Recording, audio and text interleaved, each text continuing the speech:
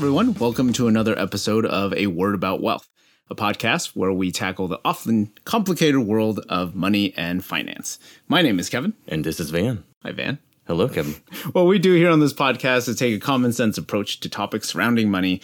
We'll do our best to define concepts, give examples, and really have a casual conversation about money and wealth. No pants. What pants are we wearing today? That's right. Oh, I thought about this. Okay, today, okay. I said we're gonna make wealth and finance feel like your favorite spot on the sofa. Spot on the sofa. That's right. Oh, yes. That's right. Oh, wow. You know that everybody has that comfy chair. That's what we want to make wealth and finance be. Oh, wow. But disclaimer, Van. Disclaimer. Oh, yes, disclaimer. Sorry. It is important to note here that we are not financial advisors, nor do we pretend to be. What we share on this podcast should be taken as general education and financial entertainment, and should not be misconstrued as official financial advice. That's correct. That's correct. Man, I like that spot on the sofa. Yes. Actually, yeah. I think your couch has several spots I like. Oh, really? Yes. Really? Wow. It's very good. There you go. See?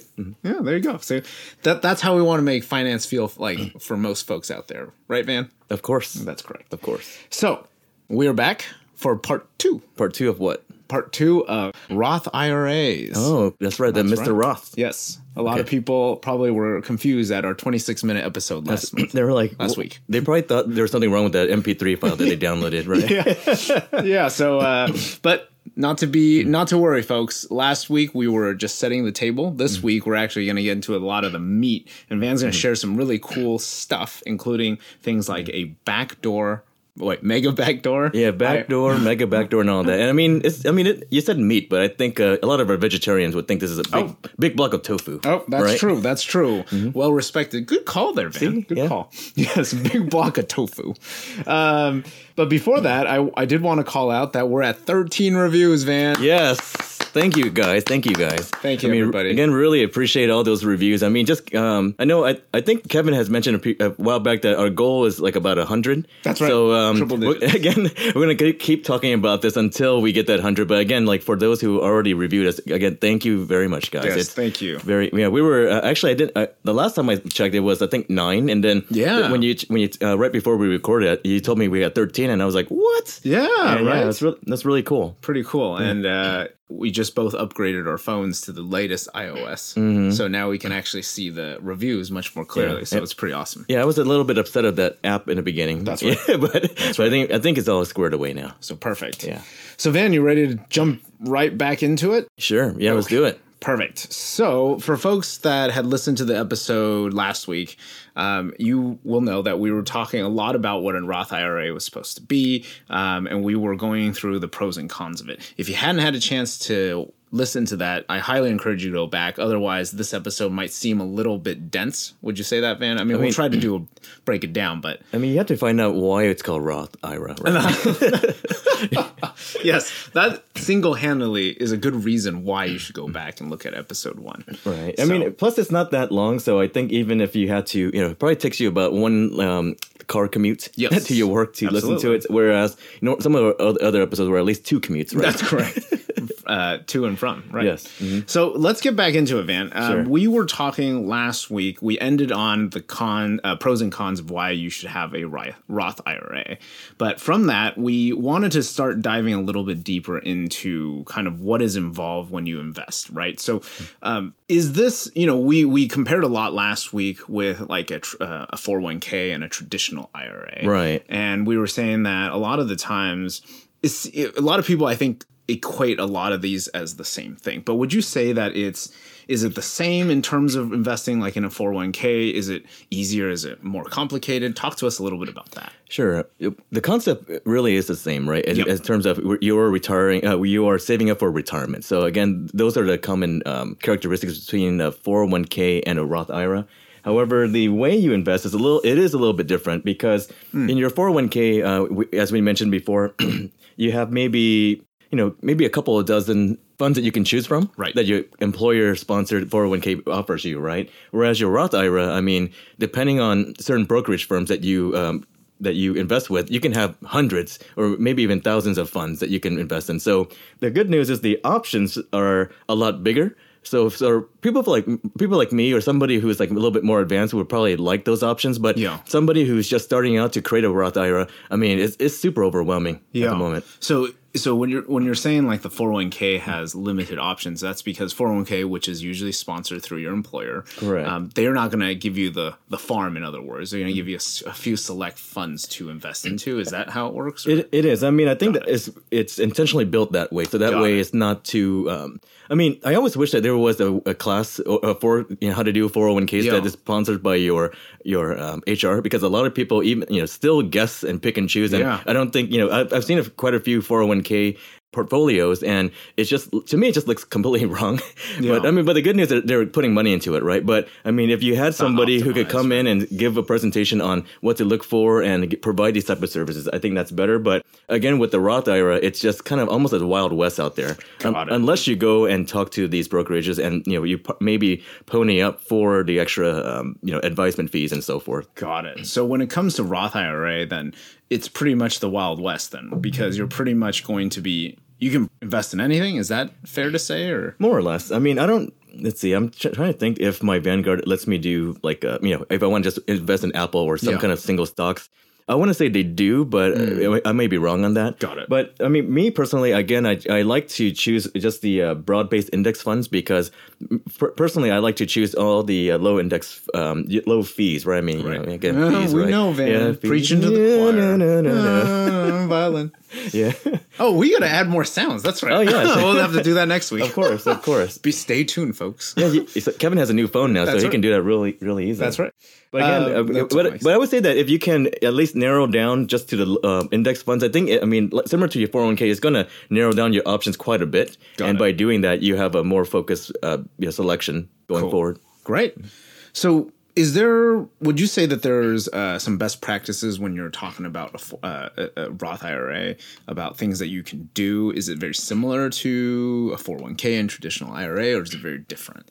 For best practice, I mean, I would just follow what you do for your 401k. Okay. I mean, for instance, if you have a certain portfolio in your 401k, I mean, the easiest thing to do is to emulate a similar portfolio in your Roth IRA, right? Okay. So that way, you're really just applying everything that you've learned in episode, I don't know what episode, but 401k 101, part 1 and part 2 of A Word About Wealth. Yeah, that's right. But it's a lot of, we do highlight a lot of best practices there, and I think that, so a lot of those best practices also apply to Roth IRAs as well. Very cool. Yeah. So I know that from last week's episode, we talked about the fact that Roth IRAs, there's also limitations on how much you can contribute each year. Right? Correct. Would you say that you should be maxing that out every year, or should it be really just, to some degree, it shouldn't impact your ability to live, I guess. But at the same time, what is a good practice there? Well, generally, I personally like to always max out your Roth IRA as well, mainly because, one, the annual limits are not that high. So for people, again, I think from the last episode, we said that people under 60, under 50, can pay up to older, 50 or younger.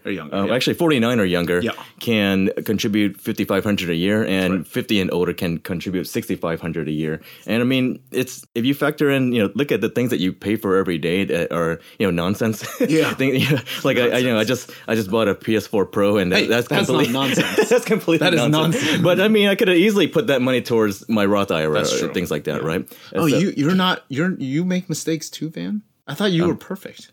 No.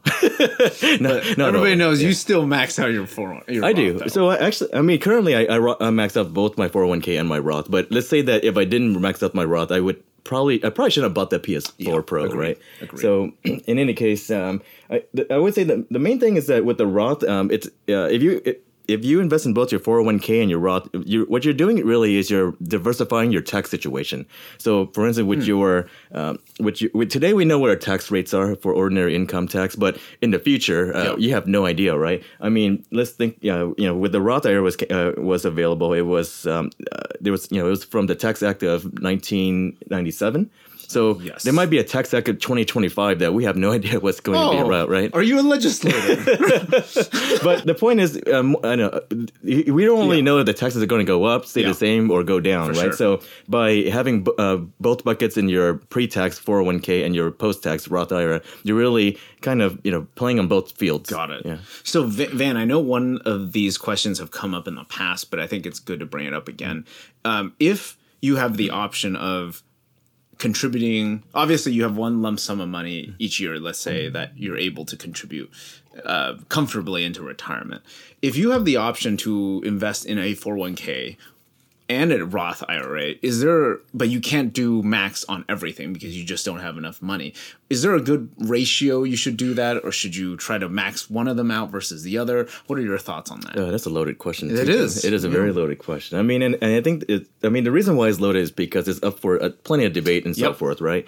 I mean, in my opinion, it just depends on your current tax situation and what you project your future tax situation will be. So, for instance, if you are making a ton of money right now and you're on a higher tax bracket, then my recommendation is go ahead and max out your 401k first, right? So to bring down that taxable income. Right. But if you are let's say in your 15 percentile or less tax bracket, then I would probably put more priority towards the Roth IRA, given that you've already maxed out your match for your 401k. So you want to get that free money first, and then you could put more in into your Roth IRA, right? Got it. But another thing is, if you think that in the future you're going to go, balls to the walls and just spend like a lot more than you are today, then more than likely your tax situation is going to be higher tomorrow than it is today. So in that case, I mean, you should do Roth IRA in that case. Got it. Right. So again, there's so many variables here. Yeah. And I know you talk a lot about the fact that one easy way to look at 401k and Roth is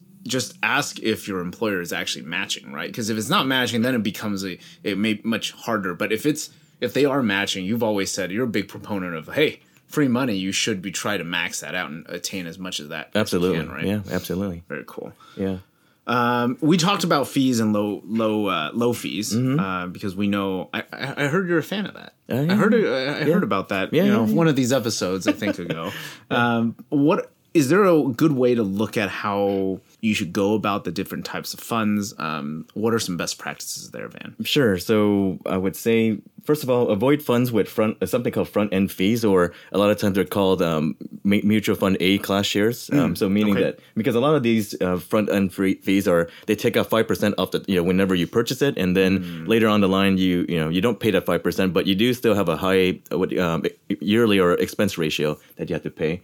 Another thing is I would select funds that have a gross expense ratios of no more than 0.5%, so 0.5%. Again, it's just, we did the example of what a 1% fee would look like and how it would basically eat away at your earnings over a long period of time. So if you could reduce that, then that'd be great.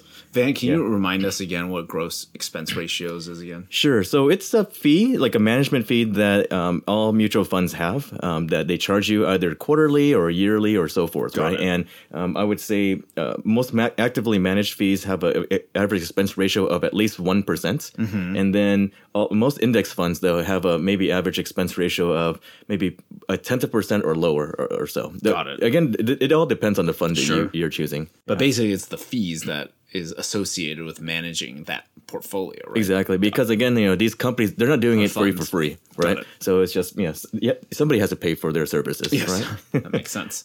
And their yachts and their mansions and all that, right? That is the most important thing. And then you personally like to select funds that are a little bit cheaper even than that, right? Oh, yeah. And what is your rule of thumb when it comes to that? I personally almost exclusively invest in index funds or ETFs that have really low expense ratios. And I mean, personally, I like to aim at ones that are 0.1% or lower. Wow. So those are the ones I look at. And another good thing is those index funds are super diversified as well, because they usually mirror like the S&P 500 or some like an international market or a bond market. So again, it's just something that it's cheap and it's well diversified, and you can't really go wrong with these. Is there a lot of variety when it comes to those types of funds that are less than or 0.1% or lower? So I would say the ones that are 0.1% or lower are typically the domestic ones, or like the bond or domestic bond ones. So, but when you go to international ones, they get a little bit more expensive. So maybe like 0.15 or 0.2. Okay. But again, they're still really low. Got it. Any other best practices, Van, to kind of bring up now before we move to bad practices? Yeah. So again, I would just say keep it simple. Yep. Because I think in my when we were talking about my personal finances in the past, my Roth IRA had maybe about 15 or so funds, and it was just so confusing, right? And it was just like and throughout the year, my planner was just buying and selling, and it was just kind of a mess. But I would say just keep it simple, and I mean today I just keep it at 3 funds max. So I have my U.S. fund, my international fund, and my bond fund, and that's really it, and that's all I manage. Nice. So when you do that, it's just a lot easier just to, it actually doesn't it's not very complicated to manage once you have just those 3 funds. Got it. Yeah. Okay, cool. Well, thanks for that, man. What about then, let's move on to the flip side of it. Sure. What are some bad practices to avoid when you're talking about investing in a Roth IRA?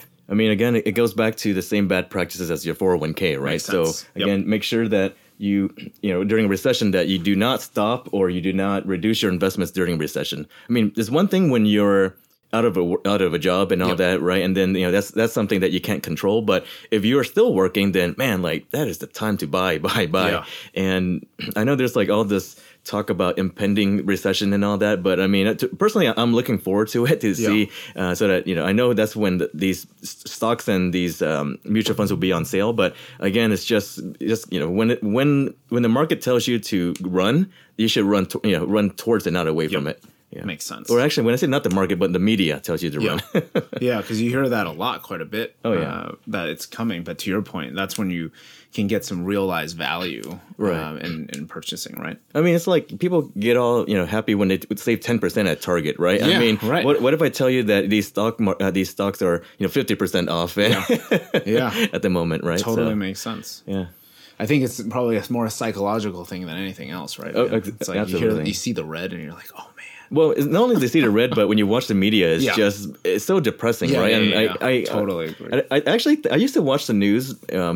I would say more frequently before, but during the 2008, 2009 crash and so forth, it's just got so depressing that I just turned it off. Yeah, and I felt like my life was much better for it since then. Oh man, no, I totally agree with you though. Any other bad practices, Van? I would say, let's see, the last one I have here is that make sure that you don't do early withdrawals from your Roth IRA because there are some penalties associated with that. I mean, there are. So in the later in this episode, I'm going to talk about certain ways you can withdraw without penalties. But if you just straight up withdraw without these other considerations, normally there's a 10% penalty. And also, you may be subjected to ordinary income tax. So again, you were already paying taxes when you contribute to it, and so you don't want to pay taxes again when you remove it, right? Don't do it, folks. Yeah, don't do it. That doesn't make sense at all. I mean, you should really only do that if you are like going to be in the streets or something like that, or like something's very dire. But I mean, if it's something that you could just not buy a PlayStation that month to do, then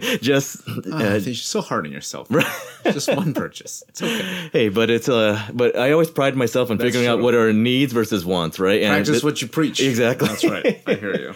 And again, you shouldn't treat your Roth IRA as like a bank account, like kind of what we said in our 401k. Again, it's just something there for the long term, but you shouldn't just treat it like it's something that you could take it out or take in and so forth. Got it. Yeah. Cool, Van. Well, thanks for going through that. Well, let's switch gears a little bit because I know that this is always a topic of discussion. Yeah, there are definitely some folks out there who are earning too much to invest in a Roth IRA. Oh, boo-hoo, right? These people. Right? Yeah, cry me a river. Right. But at the same time, I think it's worth discussing, right? Of course. I definitely think that this is something that happens to a good portion of the You're talking about the 1%ers? I know, I'm like trying to find the right words to describe these folks. But frankly, the folks who what is defined earning too much actually covers much less than the 1%, right? I Correct. mean, so in this case, what happens in these scenarios? Because I know that there's still ways to take advantage of some of the benefits of that, even if you are in a bucket that maybe is defined as earning too much by government standards. Talk to us a little bit about that, Dan. Sure. So again, when this Roth IRA came about, it was really meant for people who are under a certain income level, right? So it was really built around that so that, super wealthy people wouldn't be able to basically put more money in here because people who are super wealthy, Uncle Sam always wants their tax revenues the most, right? Absolutely. But I have to say there are some loopholes and what we call backdoors as to invest in Roth IRAs, regardless of which income level you have. Okay. Yeah. So the first method I want to call is called the backdoor Roth IRA. But again, actually, let me back up a little bit because I just want to reiterate that the income limits for the Roth IRA. Yes. So that's good. Again, if you're single, filing single. You technically you can't contribute to your Roth IRA if you make more than $133,000 in 2017, and then in a married filing joint you can't make more than $196,000 joint in that year. But again, regardless of what you make, I'm going to give you a couple of ways to get around this this conundrum, right? Yeah. All right. So backdoor Roth IRA. So the way this works is, let's say you contribute. So in your traditional IRA, there's actually two types of traditional IRAs out there. There's one that's called there's a deductible traditional IRA where you contribute with pre-tax dollars effectively, and then there's another one called a non-deductible traditional IRA where you contribute that with post-tax dollars. Got it. Okay. Right. So normally, if you keep putting money into your non-deductible traditional IRA. Man, this is kind of a wordful. That's right? a mouthful right there. Yeah. So normally when you put that in, you pay taxes when you put in there or contribute, but then when you pull it out, you also pay taxes again. So you kind of get double ding that way, right? Okay. Now, when you put money into your traditional IRA, what you can do is you can do something called a conversion. Yep. So when you do a conversion, you can actually convert it from a non-deductible traditional IRA into a Roth IRA. So that way, so essentially you put money into post-tax into your non-deductible traditional IRA. So you're already paying taxes there, right? And then you convert it to a Roth IRA. So now all that money is in the Roth IRA now. And then once it's in the Roth IRA, when you pull out in the future, it doesn't get taxed anymore. Oh, yeah. Interesting. So it's essentially like paying, putting money into a Roth IRA, but you're kind of doing it like you're adding one more step, actually maybe two more steps before you actually contribute to your Roth IRA. Got it. Yeah. Okay. So is there any taxes or any fees you have to pay to convert from a traditional IRA to a Roth? So the only taxes you pay is based on any gains that you have before your conversion. So let's say you put in $5,500 this year into your non-deductible traditional IRA, and let's say when you convert it, it's like you earn $10 in capital gains. So the account is $5,510, right? So when you convert it into a traditional Roth IRA, you just pay taxes on that $10 gain. Yeah, that you pay ordinary income tax on. Got it. Yeah. Okay. So let me kind of spitball it back to you because that was definitely something new I've never heard of. Okay. And that does seem a little bit complicated. So traditional IRA, there's two kinds. There's a non-deductible and a deductible type. Yeah. The only way you can do this backdoor, number one, is if you do a non-deductible traditional IRA. Correct. You can't do it from a deductible. That is correct. Okay, cool. Got it. And then from there, basically, money is put in, which is pre-tax or post-tax? Post-tax. It's post-tax money. So do you get the benefits of the traditional IRA on that tax year? No, because there's nothing to deduct at that point, right? Because you already paid taxes on it. Got it. Well, I mean, you can technically put money in your traditional IRA and then convert to your Roth, but then you're gonna have, when you do the conversion, then you have to pay ordinary income taxes on that conversion. Got it. Okay. Right? But then in this case, you already paid the taxes up front. And then when you convert it to Roth IRA, I mean, it's kind of, there's really no, you don't want to pay taxes again, right? So it's like you're basically doing a Roth IRA, but doing it through a traditional IRA. Oh, exactly. Interesting. Okay, cool. So that way, I mean, I would say the best practice for this one is when you put I would just put a lump sum into your traditional IRA, and then once you are ready to convert, just convert right away. So let's say for instance, so I wouldn't just keep putting like a little bit of money into your traditional IRA until you have enough for that 5,500, because the market can fluctuate, and then it's going to be kind of difficult to track what your capital gains are or your losses and so forth, right? So what I would do is just set aside like savings account, and just put in whatever amount in let's say like what's it 5,500. Let's say you want to do it monthly, divided by 12. So you could just put in like about $450 per month in the savings account, and then once you have enough for 5,500, in your savings account, just dump it into your traditional IRA, and then just do the conversion, right away. Got it. Don't like wait around. Got it. Yeah. Okay, so that way it just makes it easy, right? Cool. Okay, that totally makes sense now. So in our show notes, there's a mega. Right. Would you like to explain to us what a mega backdoor Roth IRA is? Mega. Yeah, so this is something that I've read on the Mad Fientist, and I know we've mentioned him a few times because he's one of my personal finance heroes. Heroes? Yeah. That's right. So he actually laid out, I'm going to put in the show notes this site, but he laid out a real eloquent way on describing what a mega backdoor Roth IRA is. And I thought, me personally, I thought it was pretty genius. And my understanding, he didn't think of this either. It's just other people asked him to explain this topic, but he just kind of laid it out with diagrams and all that. So again, I would recommend you, if you want to know more about it, just take a look at this. But all right, I mean, this is pretty meaty or pretty, this is a really big block of tofu. Oh, we have to strap in our seatbelts, man. All right. So let's walk it through slowly. Okay, let's walk it through. All right. So we all know that in our 401k, our max contribution is $18,000, right? So that's all pre-tax contributions. $18,000 is pre-tax. So again, But the thing that most people don't know is, depending on certain 401k plans, you can actually contribute up to $54,000. Wow! So basically, up to $18,000 is pre-tax, and anything above $18,000 is you can contribute it with post-tax dollars. Okay. Now you have to keep in mind that all your your contribution plus company matches, all that combined together can't exceed $54,000. Got it. Okay. Got me so far. Yep. All right. So then. Let's see if you, let me think how to explain this here. Sorry, it's kind of complicated. That's why it's a little bit hard for me to explain. Right. Sure, no, take your time. So essentially, if your company lets you contribute with post-tax with past $18,000, that's good. And another thing you have to make sure is you can do something called an in-service distribution. So basically, what that means is you can take your 401k and you could convert that over to a traditional IRA or a Roth IRA. Okay. Right? So one thing you can do is you can take, so let's say you contribute $54,000 into this year, right? Yep. You can take 18 of those $18,000 and convert that into a traditional IRA, deductible traditional IRA, right? And you can take the other $36,000 and then convert that to a Roth IRA. What that does is it basically allows you to contribute to a Roth IRA without any income limits. And two, you can completely exceed the $5,500 a year limit on the Roth IRA.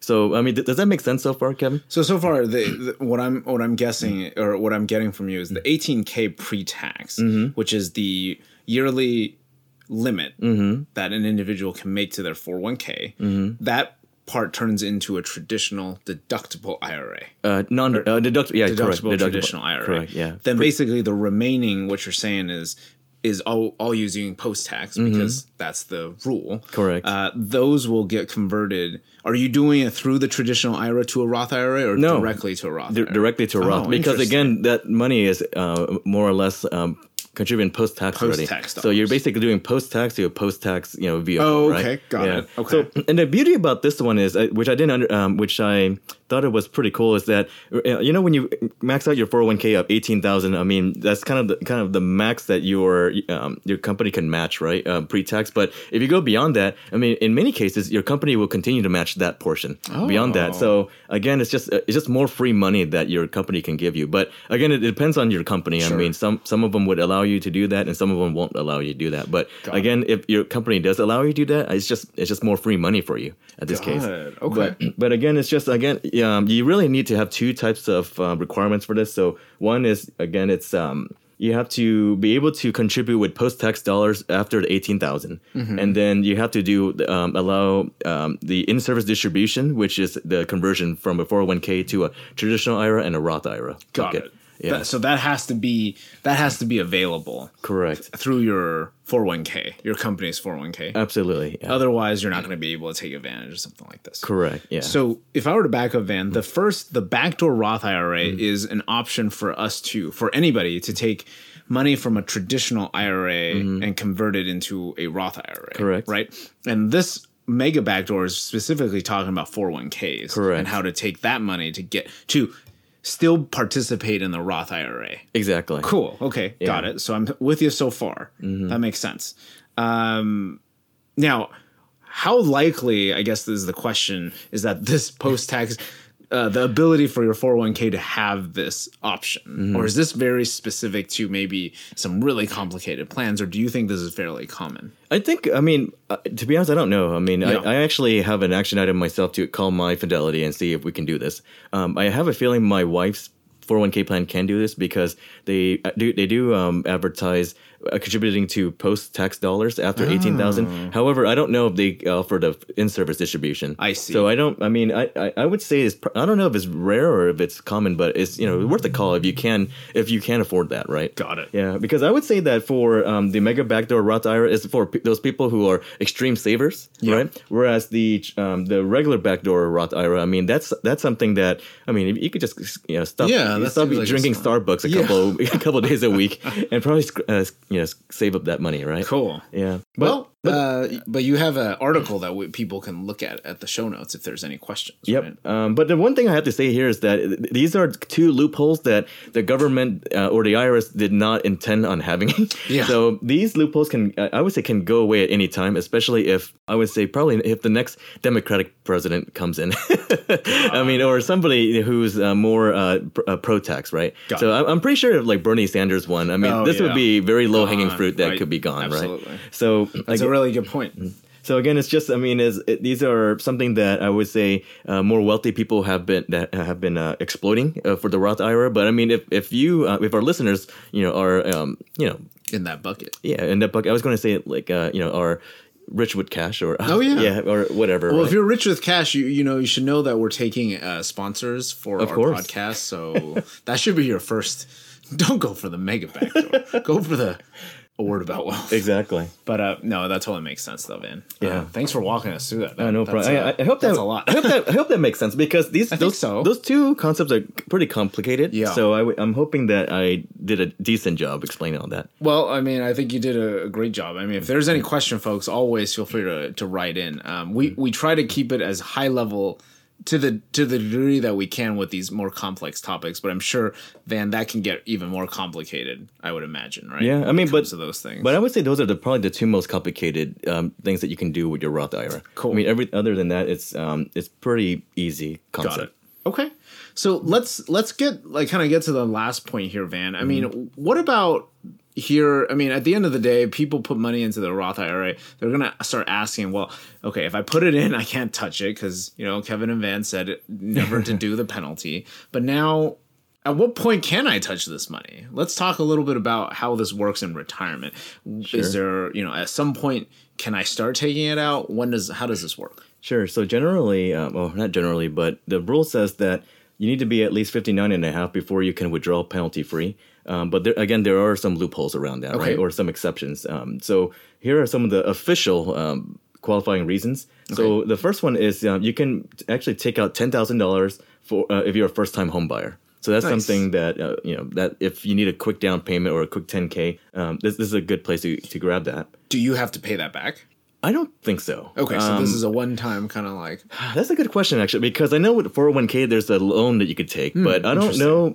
That's a good question because I'm not sure if this is a loan or this is something that you can just take as a distribution, to be honest. Got it. Okay. Yeah. Another thing is you can use it for qualified educational expenses such as college. So, for instance, if you're if you have a kid that is going to college and you are short on funds, then you can also take money from your Roth IRA to pay for that. You can also take money out of your Roth IRA if you become disabled or if you have deceased or or your spouse has deceased, right? So again, that's another qualified event. And the last one I see here is if you are unemployed and you need to you need money to pay for your medical expenses, then your Roth IRA can also be withdrawn, or you can use your Roth IRA money to pay for that as well. Cool. Yeah. And man, I'm just doing a quick search on the 10K, and it doesn't seem like you have to pay it back. Yeah, I don't think so, but I mean, yeah. But this guy was like, beware, be cautious, because of how much 10,000 can compound over time, which you've taught us about before. So exactly, So I mean, that's a big opportunity cost, right? Yeah, that's exactly what they said. Yep. But again, I mean, if the last few years have taught us, the real estate market has been kind of going crazy, right? Yeah. So.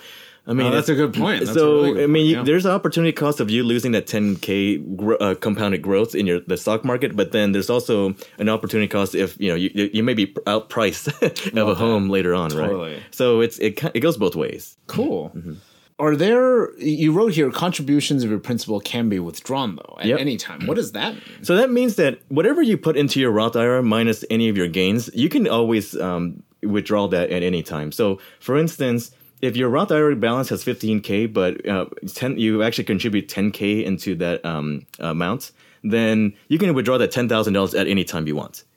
With no penalties. And you don't have to pay that back or anything. Interesting. Now, there's a difference between a contribution and a conversion, right? And I think we talked about that in the last episode. Did we not? Yes. Yeah. So let's go through that real quick. Sure. Again. So contribution is basically, when you put money into your directly put money into your Roth IRA, that's called a contribution. Yep. When you do a conversion is when, let's say you have a 401k that you convert to a Roth IRA, that's a conversion. So from one vehicle to another, that's a conversion, right? So with a conversion, it's a little bit different because you're not allowed to take that money out right away without penalties. So with a conversion, you're actually required to wait at least 5 years after that conversion in order to withdraw the principal balance. So, interesting. So let's say if in 2015 I convert $50,000 from my 401k to my Roth IRA, then in 2020, which is 5 years later, I can withdraw that $50,000 penalty free. That's all that means. Oh, interesting. Oh, I did not know that. I thought the whole thing. So really, you're only penalized if you take out the interest that you gained on it. Whatever you gain, yeah. Oh, wow. So you can go ahead and just take out money that you've already contributed, right? Or contribute and also convert it. Got it. Yeah. But in that sense, what you've said is the money that you put in, you have to really think about the lost opportunity cost if you keep taking out your initial contributions to it, right? But I also have to say that it depends on how you plan to use that money, right? Sure. So let's say that you put money in your 401k, you max that out, and that's more than enough for you to retire on. And your Roth IRA could just be like a bonus account that you can use to do these other cool things, right? Because you remember your 401k, you don't have this type of flexibility at all. Right. Whereas your Roth IRA, man, there's just so much flexibility that you can have with this. Okay. Without penalties at all, right? Yeah. That's pretty crazy. But I have to say that because of these loopholes, I mean, Roth IRAs are actually a great way to save for your kids' college fund. Oh, what do you mean by that? Because, typically most people, they either put it into like a bank account or to save for their kids' college, or they put it into a 529 and so forth. But every time you do that and you when you apply for financial aid or some kind of aid program, those assets actually count against you because they see that you have money, right? But then the one thing they don't check, at least for now, maybe when Bernie Sanders becomes president, it will be different. Oh, actually, if Bernie Sanders becomes president, then college is free anyways. Yeah, so who cares, true. That's right? true. Yeah. Right, but in any case, anything that's in a retirement account doesn't count as an asset in your financial aid, right? Interesting. So I'm actually rethinking this as my 529 plan because, I mean, I don't know if it's like unethical, but it's just the way it works right now is if I do a conversion, right, a lump sum conversion, or do like what I call, the mega backdoor Roth IRA every single year, then, 5 years from now or 10 years from now, I can always withdraw the principal amount that I put in there, right? So again, it's just something that, something that I could save money for and use for college, and then not even, worry about any penalties or any kind of assets that that financial aid would count against us and so forth. Wow! Yeah. And folks, for those that maybe didn't catch, the 529 is a different topic that we will tackle very soon. But basically, in a nutshell, is a financial vehicle used to save for education related purposes only. Right. I mean, it's more or less like a Roth IRA for saving for college, Yeah, essentially. exactly. But it's it's just in a different vehicle called a 529. Got it. So you're actually rethinking utilizing a 529 versus just doing some sort of utilizing some of these loopholes as a way to save up, so you still have flexibility. Exactly. Because my understanding is a 529 doesn't give you that flexibility, right? Correct. Once it's in there, you have to use it for education. Your son or daughter, or your daughters don't go to college for some reason. You don't know what to do with that money. Whereas in Roth, you have the flexibility. They want to go to different whatever else, you can still support them. Exactly. Yep. Although you're pretty like, much, you go to college. Well, I mean, also like, I mean, if my kids don't go to college, like this, right? I mean, it's just another, I can, I don't have to pay that penalty with the 529 versus with the Roth IRA. I mean, I'm not really paying any penalties there. Very cool. Yeah. So it's just, again, that's interesting. But then again, like this could all go away. Yep. So it's really, I mean, my wife and I were talking about it, and I think, with Trump in the White House, White House. No, White House. I don't think this is going away anytime soon. Absolutely. But it's something that we can capitalize on now, and then later on we could always recontribute to our 5029. Yep. Right? Very cool. Yeah.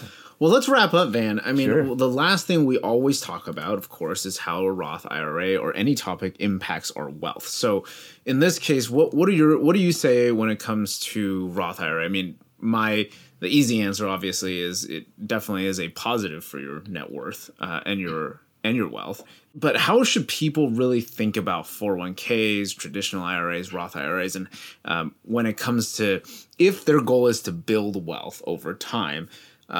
Is it smart to do this right now? Is this something is more like nice to have once you have a certain level of income? How should people think about this? I mean, I think if you can, whatever leftover money that you can put towards retirement is always a good thing, right? I mean, yep.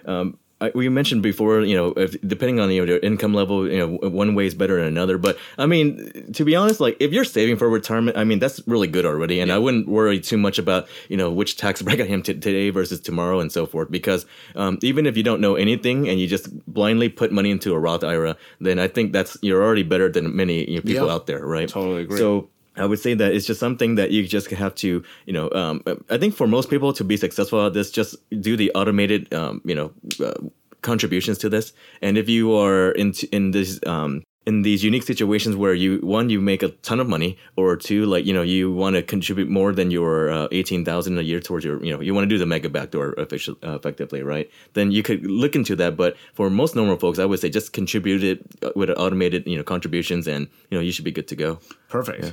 So Van, I'm going to throw out 3 different types of scenarios, and you just let me know what you think is the best option at this point, Sure. right? If you're already in the highest tax bracket, what should someone do? I would say max out your 401k first. Got it. Okay. If I expect to live on less income in the future, then 401k is probably better still. Yeah. Got it. Mm-hmm. And then lastly, if I expect to live on more income in the future. You mean like like basically swim in a pile of cash and that's right? What, Then Roth IRA. Yeah, Roth IRA is probably better with that one.